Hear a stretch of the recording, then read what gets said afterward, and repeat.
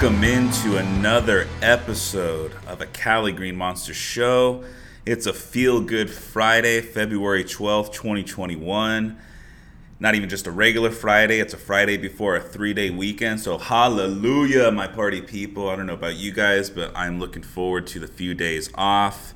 Sunday is Valentine's Day. I'm looking forward to spending that with my wife and son. You know, it's not just not like how it is when you were younger and being able to all right, let's drink a bottle of wine or two and have a great night. You know, it's, as a parent, you get to share your Valentine's Day. I do plan on sharing the story of my wife and I's last Valentine's Day before we had our son, because it's actually a pretty funny story, but I'll share that maybe in the next day or two before Valentine's Day and give you something to listen to this weekend. But because the thing is Friday, I feel like every day this week, since Super Bowl ended, I've been kind of almost worried that I wouldn't have anything to talk about. But as I'd mentioned on previous shows, and I've mentioned to people, the sports world always is here to giveth. There's always news. And while I was packing up my stuff this morning to head into work and record this podcast, there was news that broke, breaking news, that the Houston Texans have released their 3-time Defensive Player of the Year, 5-time Proler, defensive tackle, defensive end, J.J. Watt. So Houston Texans have been in the news recently with their disgruntled quarterback, Deshaun Watson. Deshaun Watson, who's one of the best quarterbacks in the league, arguably maybe the second or third best quarterback in the league, depending on who you ask. He's been disgruntled and not happy with management or just the owners that he didn't get a say in the general manager hire, in the new coaching hire. So he's been asking for a trade. However, Houston seems to be reluctant to make a trade because, the new general manager and the coach joined Houston with the idea that Deshaun Watson was going to be the quarterback there. And their future has to basically revolve around Deshaun Watson, because if you don't have Deshaun Watson, there's really nothing going on there in dumpster fire that is the Houston Texans organization that's going on right now. J.J. Watt, it seems like it was a mutual release. It doesn't seem like it was something that the Houston Texans were disgruntled and just cut him. It seemed like it was one of those things where the team and the player got together and realized it was in both their best interests that he'd be released. So I think now the attention is going to focus on where J.J. Watt is going to end up. He's already had an amazing career. He's had a Hall of Fame career. He's one of the few people, I think it's just him and Aaron Donald, one other person, to get 3 times Defensive Player of the Year. So he has the individual accolades. He's made enough money in his career. And so I think at this point, I don't think J.J. Watt is going to be looking for the highest bidder. I think he's going to be looking for a place where he can win a Super Bowl. I think there's 3 places when immediately that jumped into my mind that J.J. Watt could end up at. The first being the Pittsburgh Steelers. Both of his brothers play up there. So it'd be kind of crazy to see if a third Watt would join J.J. and just already make a really strong defense in Pittsburgh that much stronger. I could see him going to Green Bay. He's from Wisconsin. He played his college football in Wisconsin. The Packers need to upgrade their defense. They have a terrible run defense. J.J. Watt can help with that. And I also think he could maybe potentially go down to Tampa Bay. Tampa Bay is now, the defending Super Bowl champions. They look like they brought in people this year. Tom Brady, Gronk, Leonard Fournette, Antonio Brown, Jason Pierre-Paul, and Ndamukong Suh. They brought in a lot of these veteran players down to Tampa Bay to chase a ring, and they were successful in that first run. So basically, with Tom Brady being there, and with his plans to stay there, and seeing the ability and the level that Tom Brady's still playing at, I could see that Tampa Bay is going to be a destination where a lot of veterans are going to be trying to reach out and joining. There was even a post from Adrian Peterson. I'm not even sure if it was a joke or not, but I'm pretty sure it was true. I mean, he had a Tom Brady Tampa Bay shirt or a jersey in the frame. He's like, "Bring me down to Tampa Bay." I mean, he's still Adrian Peterson. Last I saw, he's still can do it. He was with Detroit, and they were running him a lot. Before that, he was with Washington, and he still got gas in the tank. And I mean, they had Leonard Fournette on their team. Or not Leonard Fournette, LaShawn McCoy, that's what I was going to say. I mean, he didn't even play any snaps. I mean, maybe Adrian Peterson plays that role as like the veteran third or fourth back on the team. But basically the point I'm trying to say is that Tampa Bay, I think, is a place where veterans are going to go, and I think would make a lot of sense for J.J. Watt to go. I mean, he could literally just take the veteran min at this point.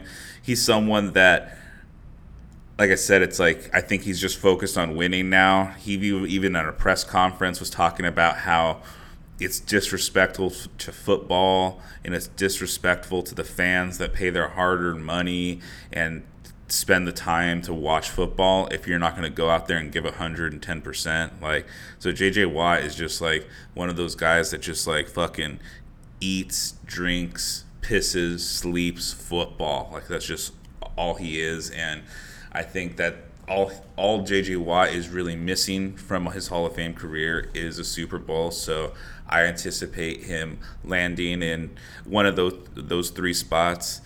Hell, maybe even like Kansas City, because like I said, Kansas City is another team that I fully expect to always be challenging for an AFC championship or a Super Bowl, at least for the next decade, with Patrick Mahomes at quarterback. So thank you, NFL world. Thank you, sports, for dropping that breaking news right before today, because it gave me something to talk about. But I did have something I wanted to talk about and discuss today. Tomorrow night is a UFC pay-per-view, UFC 258, Kamaru Usman versus Gilbert Burns for the 170-pound welterweight UFC title. It's a pay-per-view that I feel like kind of has snuck up in a bit. This is a fight that has been booked a few times over the past year. They were originally supposed to fight in July, but Burns came down with COVID-19, so Usman ended up fighting Jorge Masvidal in like 10 days' notice. That ended up selling over 1.4 million pay-per-views and was one of the most sold pay-per-views. I don't think it was because of Usman being a draw. I think it's just of how hot Jorge Masvidal's stock was at the time. But so that was the last time we saw Kamaru Usman. They were again scheduled to fight in December, but Usman had some undisclosed injuries, so that fight got scrapped. So we're finally going to have this fight tomorrow night, February 13th. It's a fight that I think will be good. It's two really good fighters, but I think the problem that I'm seeing with it is that it's on pay-per-view and they're asking for full price for this.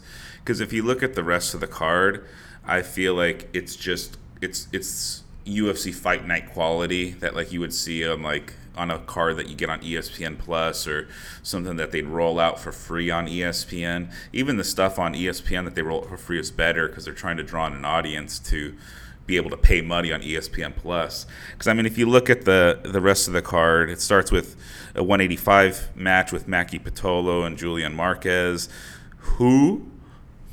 Lightweight 155, Jim Miller and Bobby Green. I mean, Jim Miller has been around forever. I think he's tied with Donald Cerrone for the most UFC fights. I love Jim Miller. He's tough as nails.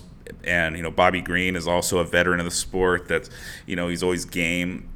But at the end of the day, these are guys that aren't threatening for titles, and it's not relevant in the division. So I think it's just, it's a fight. It's to watch two professionals that are going to scrap. But like I said, it's for me to shell out my money for the UFC at this point with so much stuff to do and, just money being at a premium. I need more than just Jim Miller and Bobby Green. You got Kelvin Gastelum versus Ian Heinisch. Kelvin Gastelum is someone that's been relevant in the 170 and 185 pound division over the better part of the decade. He was an Ultimate Fighter guy, but he's recently on a 3-fight skid. And keep in mind, the 3 fights that he's lost are against some of the best people in the 185 pound division. The champ Israel Adesanya basically gave Israel probably his toughest fight to date if you Haven't seen it. Go check out Adesanya and Kelvin Gastelum. But he's also lost to Darren Till and Jack Hermanson. So these are the best of the best at 185. So I guess we'll find out this weekend if his skid is the result of just a lot of his wars and just his UFC career and time in the octagon accumulation, if that's catching up with him, or, if he can come out strong today and just reestablish that he still is a contender at 185. So, because besides the main event, that's the only fight that really does kind of pique my interest. The co-main event is a women's flyweight bout between Macy Barber and Alexa Grasso, and just I don't care. It doesn't. Maybe there's probably people in the MMA community that are following this more, and maybe 21-year-old Dean would just be like, "What are you talking about, dude? Macy Barber's the shit, dude. She's 8-1. You don't know what you're talking. She's the next big thing." But at this point, I'm kind of, like I said, UFC. I like to follow it, but if I'm going to be paying my money to watch it, it's like there needs to be a strong main card that's going to, of relevant fights that, and at least of some people that I know. So I know I sound like a casual, and anyone listening to the show is like, who the fuck is this guy talking about? Just like completely dogging the UFC card. But hey, I'm not going to pull punches.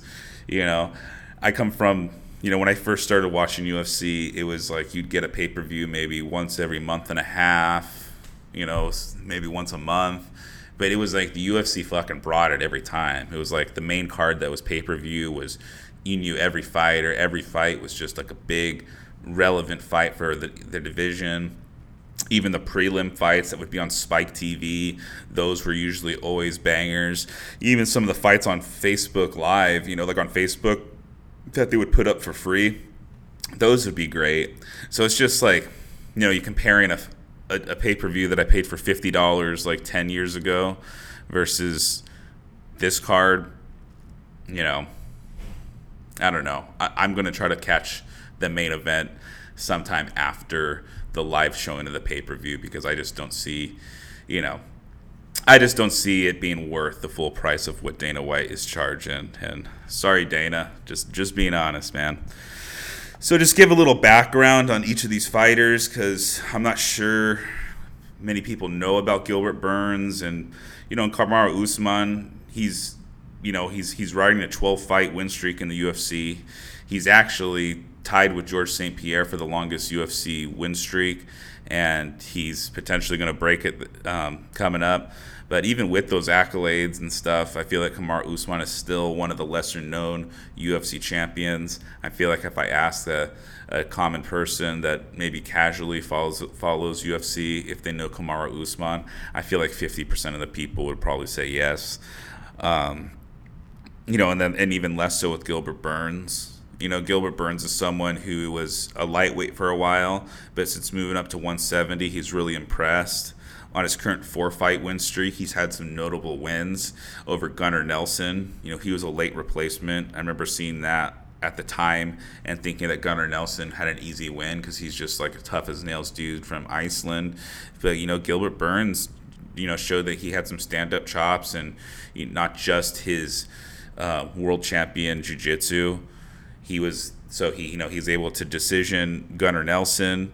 Then they set him up with Damian Maia, which was billed as like two really great jiu-jitsu practitioners, because Damian Maia has been arguably the greatest jiu-jitsu fighter, jiu-jitsu based person in the UFC. There's a couple other really great ones like Fabricio Verdum, and I know I'm forgetting more.